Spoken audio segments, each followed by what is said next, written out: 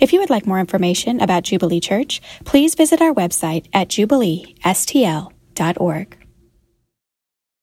Distressed and hungry, they will roam through the land. When they are famished, they will become enraged and looking upward will curse their king and their God. Then they will look toward the earth and see only distress and darkness and fearful gloom, and they will be thrust into utter darkness. Nevertheless, there will be no more gloom for those who were in distress. In the past, he humbled the land of Zebulun and the land of Naphtali. But in the future, he will honor Galilee of the nations by the way of the sea, beyond the Jordan. The people walking in darkness have seen a great light. On those living in the land of deep darkness, a light has dawned. When Jesus spoke again to the people, he said, I am the light of the world. Whoever follows me will never walk in darkness, but will have the light of life.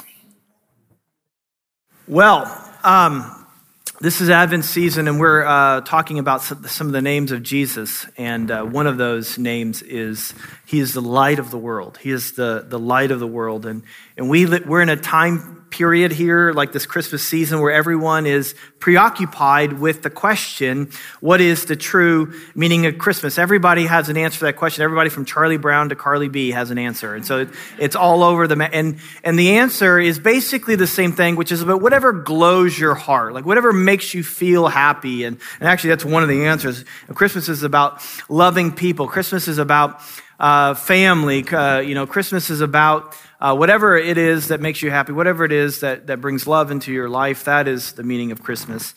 And I don't know about you, but I grew up in the 80s, and in the middle of the decade, in 85, there was something called Live Aid, and it's this deal where they got all these big name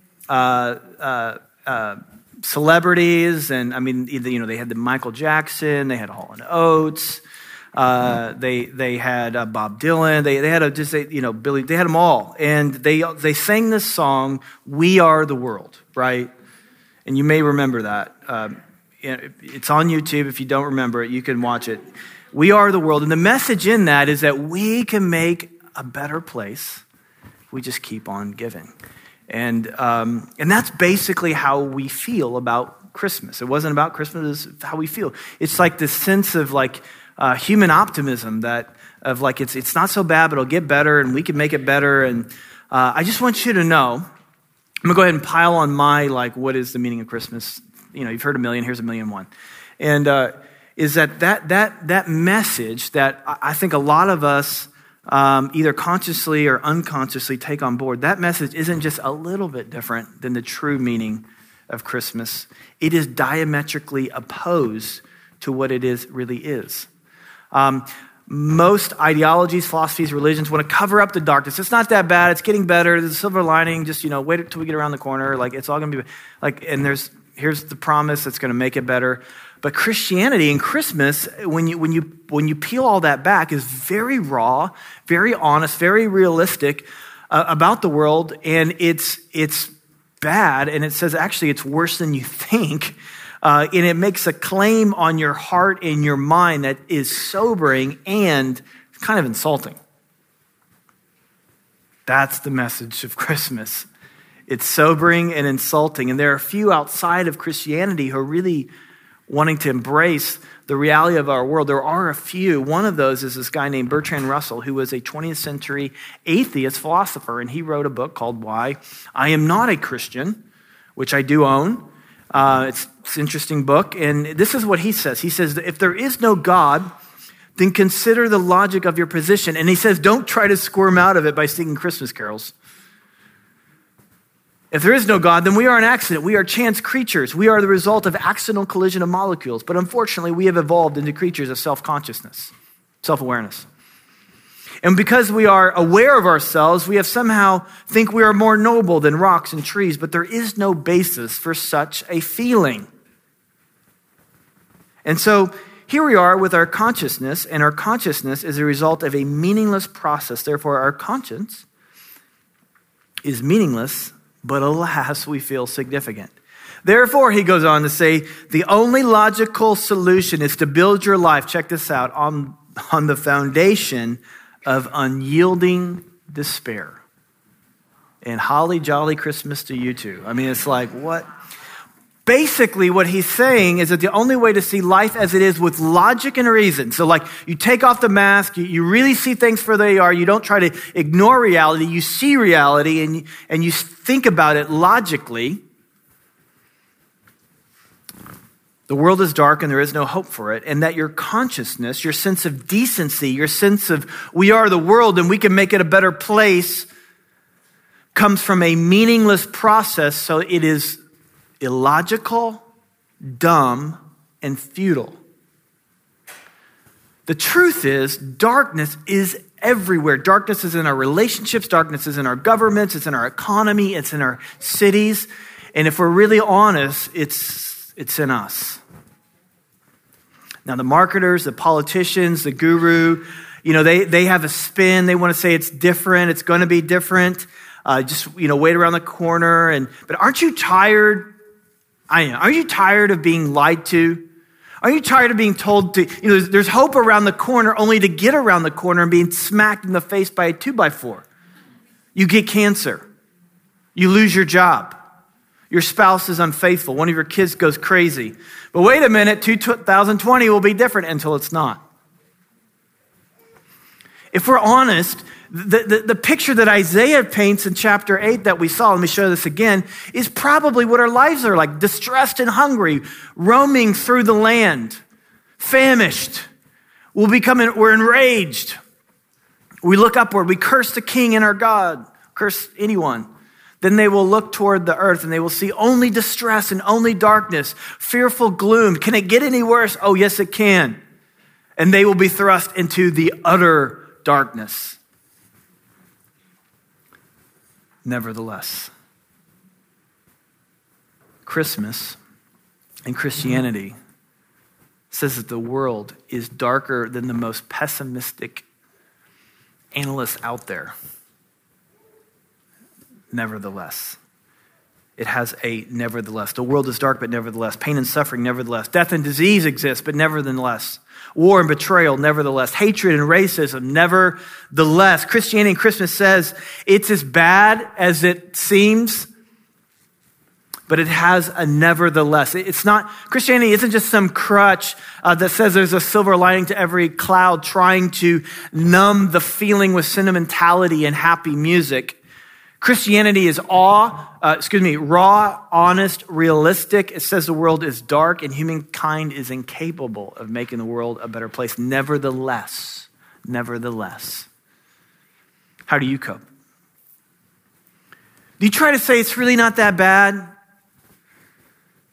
Or do you have a nevertheless? Apart from the truth and reality of Jesus appearing that Christmas morning, every person willing to face the darkness that's in the world has no hope. We can try to avoid reality, or you can try to bury yourself into work and hobbies and relationships and different things. You could try to medicate it away or drink it away. But let me ask you this question. How is that working? And is it sustaining, or do you need a stronger dose? And I don't just mean the alcohol, the medication part. I mean like a stronger dose of relationships. We all get to that place in life where we think if I could just get here, then everything, my dreams will come true. And then you get there, and what happens? It's not high enough. It's not deep enough. It's not strong enough. You need another dose.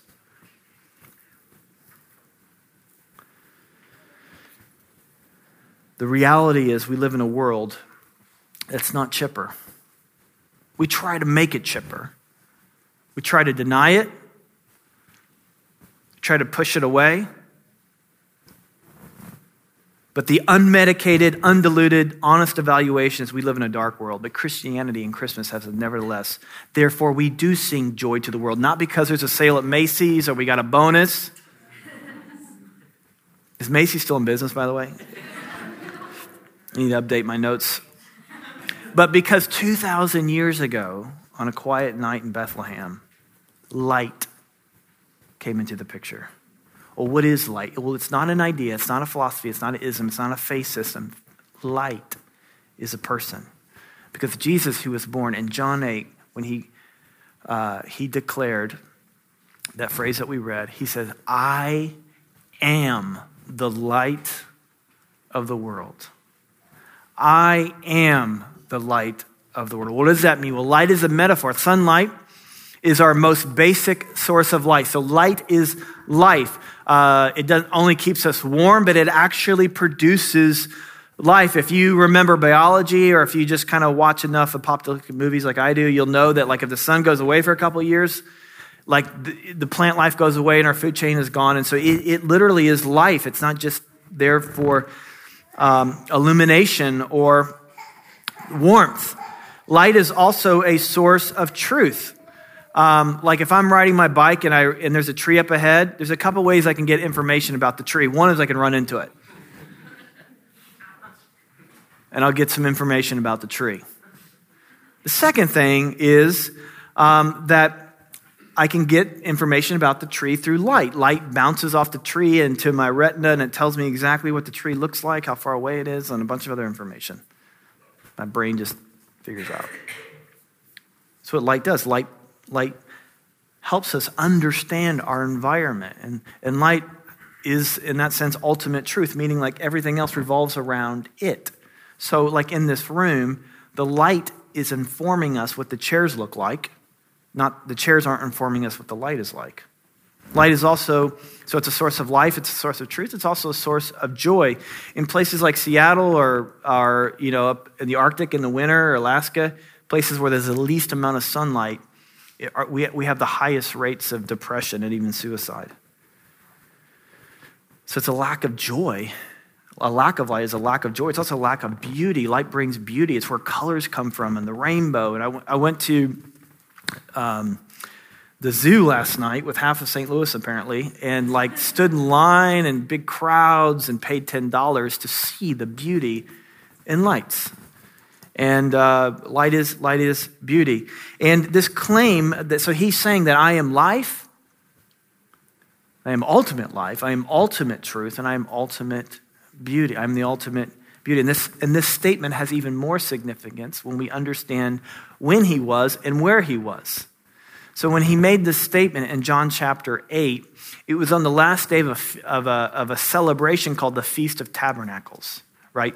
And so when you read the scriptures and understand the totality of them, the Old Testament, and then there are these festivals or celebrations that we have Christmas and a few others, but they had like all these different festivals. There was like 50 days of celebrations, and they'd take off work, and they would have all kinds of stuff. Anyway, so they had these big celebrations. One of them was the Feast of Tabernacle. It was during harvest time. So when they did this, it was during harvest time, and they were celebrating and honoring God's provision in the wilderness. And so because when they're out in the wilderness, they didn't have provision, and so they had this feast. One of the things they wanted to remember was God's provision. The other thing is they lived in these little booths because they didn't have places to stay. And so they lived in these really small little things to remember that God provided that for them. They would also pour water in this little trough that would come out of the temple, representing to remember the fact that God gave them water in the desert. All these things that they didn't have that they're now remembering. And then they also remembered how he was light to them. And they had this, Jesus was standing in verse 20 of chapter 8. It says he was standing in front of the treasuries where they had this big candelabra that they would light up on every night of the feast. And it was so big and so bright, light would shine out of the temple into the streets, and there was music and dancing. It was just a real celebration of what God had done. And they were remembering the light that God was for them in the wilderness, that God gave them a cloud by day to guide them. And then as the sun went down, this cloud began to glow and became a pillar of fire at night. And when they needed protection, this cloud would come down and destroy its pursuers. You can read about that if you read the Old Testament. And wherever this cloud went, they followed it. Well, what was this cloud? What was this pillar? Well, in Exodus 13, we read this. It says, and the Lord went before them by day in a pillar of cloud to lead them along the way, and by night in a pillar of fire. So this was God. God was the cloud. God was the pillar of fire. God was the light. He gave them life, and they followed him. And every night of the feast, they would light up this big candelabra.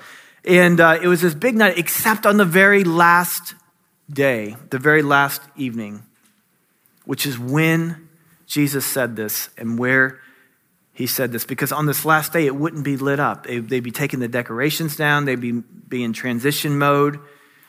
And this place, this thing that was once lit up is now the darkest and coldest place in the area. And I'm sure it was a reminder for everyone present that God had not actually spoken to them in a very long time, more than 4 centuries, several hundred years. His voice had not been present. They did not experience his glory in the temple or anywhere else. In fact, Ezekiel declared Ichabod, which means the glory of God had gone. And maybe some of us feel that way sometimes. We feel the word over our life is Ichabod. The glory is gone. God's not present. But in John chapter 8, Jesus stands up on the last day of the feast, and he stands right where the light is supposed to be. And he declares, I am the light of the world. I give life. I give sustenance. I give direction. I am the light. I'm not just teaching vaguely in parables. Now I am teaching plainly and clearly. And he was crying out, I am the light of the world. I'm not like the prophets who just pointed to the glory of God. I am the glory of God. I'm not just like the modern, abstract. I'm not talking abstract religious jargon. And I'm not just pointing to truth. I am this truth. I am the light of the world. Anyone who comes to me, they can drink, they can eat, they can experience life, they can experience truth, they can experience beauty. And because he is the light of the world, it has some implications for us. It means that we can have eternal life. We can have ultimate life, and we can have eternal life. As you know, light existed before the sun. You know, if you read in the beginning of light is all throughout the Bible. Light in the beginning of the Bible, in Genesis 1, Jesus was involved in creation, and he spoke to the dark, formless world, let there be light, and there was light. And he can speak into your dark, formless life and say, let there be light, and there will be light. And check this out. In Revelation 20, this light is mentioned again. And scientists will tell you that one day the sun will go away, which is going to destroy the world if you understand anything about science. But in Revelation 22, it says there won't be a need for the sun because the glory of God, the light of Jesus will still be shining. And if you receive the light of Jesus, even when the sun passes away, you will still be shining because of him. You will have eternal life. Because of his life shatters all darkness. When he comes into your life, death is gone forever. Number 2, it means that he is the source of direct truth and direction. Before Jesus comes into your life, the scriptures teaches us that we live in a spiritual blindness. It uses language like we were in a realm of darkness, the domain of darkness. You know, like we go from the domain of darkness into a domain of light. But before Christ, we're in this domain of darkness, and we're spiritually blind looking. And it reminds, like, I can be pretty utilitarian, and so as a bachelor, my walls were white, no pictures. And here's the key thing: I had lights overhead with a switch, right? And if I had my way, I had my furniture had very little furniture, so I could have wide pathways and very easy to navigate around my house, very utilitarian. In fact, if I had my way, again, I'd have like this low voltage lighting like you'd see in airplanes and movie theaters to like guide my way. I know it doesn't look good, but that's not what I value. But I marry a woman that doesn't do things that way, all right? My girl has style, so she buys lamps. I mean, lots. Some people buy lots and lots. She buys lots and lots of lamps. And so we have so many lamps in our house, it's like an actual chore. So you can like clean up after Thanksgiving dinner, or you can turn off all the lights, and they're both take about equal amount of time. Like and they're all in these weird places, and like no 2 lamps are the same, so they turn them off in different ways, and you have to. And so I wake up early, and so in my world, I would have low voltage lighting guiding the way, and a little switch on the side, very simple. So you have to I get up, it's still dark outside. I'm like groping through my house, tripping over stuff. And it's taken me a long time to respect, what my wife's doing here, because I have a lot of bruised shins, a lot of stubbed toes. I've stepped on plenty of Legos, which is really, really painful if you've ever done it. And I'm groping around in the darkness. And the Bible says that before Christ, we're like that. We're groping around in the darkness, trying to find our way, tripping over things, stubbing our toe, bruising our shins. But ultimately, we stumble into death, a permanent death. Jesus says, I am the truth. I want to bring you into light, into reality. I want to give you direction. To the Israelites, he gave them a cloud and fire. And today, he gives us this word and his spirit to guide us in this life and to show us ultimate reality. He's also the ultimate source of joy and beauty. And so when the sun begins to come out in more distinct ways in the spring, it melts the snow and it causes things to grow. And when Jesus stops being just an inspirational example to you and he actually becomes your light, you'll notice that things change in you. Things grow, things melt away, and things grow in your life. And you begin to bloom and you begin to bear fruit. And there's a beauty of Christ that's in you that wants to bear fruit. And actually, Jesus talks about that in Matthew 5. He says that you are the light of the world. Don't hide that light. Don't hide that light, but put it on display so that everyone could see your good works. And that word good there is really the word that means beautiful. So everyone see your beautiful works. Because when Christ comes in your life, He puts something in you that when you live, when you follow him, he brings it. He begins to change you from the inside out. How can this be true for you? Well, in the second part of John 8:12 that we read, it says, whoever follows me will not walk in darkness, but will have the light of life. So the key here is to follow him. The good news of Christmas isn't that he sent us a list of rules to follow, but a person to follow. Which on one hand makes it the good news better, right? We don't have to do a lot of stuff. We talk about it all the time, it's grace and da-da-da-da. But on the other hand, it's elusive to us because if the truth be told, our egos would rather earn it than receive it. What do I mean? Well, because to follow Jesus means to admit that you're in darkness, that you're a terrible leader of your life, that you don't know what you're doing, and you're not the world. You can't make this world a better place. That's why this great news has a narrow path, not a wide path. You don't just need to turn over a new leaf, you need to turn over a new life. That's why it's helpful to remind ourselves during Christmas how Jesus came to us. Jesus came to us through the most humbling circumstances. He was born in a podunk nothing town. I mean, you may be from one of these towns, right? And you just you don't even want to talk about it because I don't want to talk about where I'm from. Well, he was from whatever that is times 10. In fact, there was a famous saying that said, can anything good come out of Nazareth? Can anything good come out of where Jesus comes from? And the answer, people, it was no, nothing good can come out of there. That's where Jesus was born. Not only that, he was born in a manger. He was born in the most humblest of circumstances to show us the way to the Father. Jesus humbled himself to save you. You must humble yourself to be saved. You must come to this place to submit. You know what? There's darkness out there, but it's not just out there. It's in here. There's problems in the world, but there's even bigger problems. I mean, here's the really cool thing. When Jesus becomes your life, it becomes a sustaining thing. It becomes something that builds and builds with confidence the longer you live. And in fact, John, who wrote this gospel that we're reading about, there are 4 gospels in the Bible, basically biographies, and John wrote one of them. He was one of the 12. And when he wrote this, when he took note of what Jesus said, he wrote it 80 years after the birth of Christ. And Jesus had already grown up to be a man. He performed miracles. He died on the cross, sent into heaven. And then the church took off. From there, 120 became thousands and thousands. We'll actually go through the book of Acts and learn about the story of how the church got started. We'll go through the book of Acts starting in January. And so the church experienced lots of success, but also experienced lots of persecution. Many of its people, and especially its leaders, were persecuted. And John was one of those. So he was persecuted and he was exiled to this island of Patmos. And he begins to write the story of Jesus. And when he's doing that, when John, after he'd seen everything that Jesus had seen, he saw it all, he heard it all, he saw his miracles, his teaching, the empty tomb, ascending to heaven, and he had been exiled into Patmos.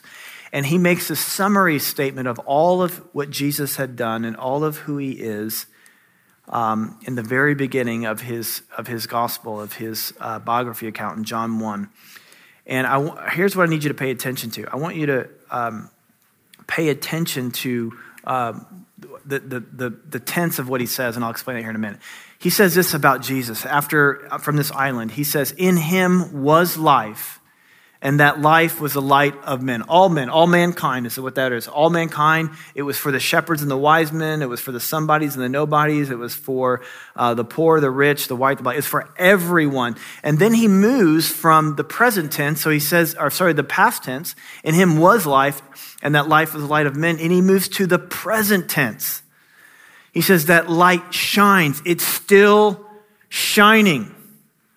It's still shining. In 80 AD and in 2018, the light shines in the darkness. And check this out. The darkness has not overcome it. Now, he didn't write that in a plush throne. He didn't write that in comfort. He wrote that as a victim of persecution. He was exiled. He was alone. But the confidence of Christ in him was so bright and so real to him, he was able to pen from that letter, or from that island, "The light has shined. The light continues to shine in darkness, and the darkness has not overcome it." Do you have a robust hope like that? That no matter where you're at circumstantially, that the light of Christ is so in you that it doesn't really matter. You can stay. The darkness has not overcome it. Christ wants to fill you with that kind of confidence. People have tried to snuff out Christ and his light over the years, and they become a footnote in history. But we can look at, after all these hundreds and now thousands of years, that Christ coming to earth, that a light has shone. And millions and billions of people now have come to know saving faith in him. But what about you? What's your story going to be? You can check out your reality and try to stay chipper, sing "We Are the World" or whatever your version is. You can check into reality and in the hardness of your heart wallow in despair. Or you can have your life punctuated with the nevertheless. Yeah, it's dark and I am dark. Nevertheless, Christ has shone into my life. That was John's testimony at the end of his life. In him was life, and that life is the light of men. That light continues to shine, and darkness has not overcome it. You want to kill that darkness? Here's what you need to do. You need to receive this. I know this is Christmas. I know this may seem harsh, but until you realize that you're part of the problem, you'll never experience or be a part of the solution. To receive Christ, to receive this light, is to admit there's darkness in you. There's darkness in you, to receive this light. And if you have received this light, can I just encourage those of us who are Christians here to be a witness to the light? We have this amazing opportunity to be a witness to the light. How can we be a witness to the light? Well, you live consistently. Live consistently. Are you trying to solve your problems with non-Christian solutions? And what I mean by that is like you're just trying to plunge yourself. There's darkness out there, and you're trying to plunge yourself into things to keep you buoyant, to keep you happy. So you plunge yourself into relationships, you plunge yourself into your work, you plunge yourself into money, into whatever it is, and that becomes the leader of your life. That becomes your hope. That becomes what you're leading. You're living to bring those things into your life. The Christian, the solution to their problem is him. He's the light of the world. He is life. He is truth. He is beauty. So live consistently. Live consistently. And then secondly, live compassionately. If the world is really as dark, if it's 10% as dark as Isaiah, another Bible reader, says it is. We need to see the people that we encounter every day as being in a pretty hopeless situation without Christ. So Jesus, when he walked the earth, he looked at the crowds and he says, I see. He was moved with compassion because he saw them as hurting and as helpless, like sheep without a shepherd. They had no light. They had not received the light. Do we live that way? Are we running from paycheck to paycheck, job to job, hobby to hobby, activity to activity, relationship to relationship? Are we like, oh my gosh, the world is dark and people outside of Christ are in utter darkness. They're being plunged into utter darkness. And Jesus is the hope. You have an opportunity to be a witness by living consistently, by putting on display these good works so they could see Christ in you. But secondly, it means to live compassionately by telling other people. And my hope is that would be, that this would transform how you live. But just, I have to be remiss if I didn't say you have an amazing opportunity next week. It's just a really easy, low bar opportunity to tell someone. Or as Dylan said, tell 10 someones. And invite them. And maybe it's like you weren't even planning to be here because there was something going on. And I realize but man, it'd be a great opportunity. See, man, the world is dark. And I can bring, the true meaning of Christmas isn't stuff, family, relationships. It is bringing light to this dark, dark world. And you have opportunity to do that. You have an opportunity every day of the year, but you have an amazing opportunity here in the next week. And I want to invite you to live consistently and compassionately. Why don't we stand?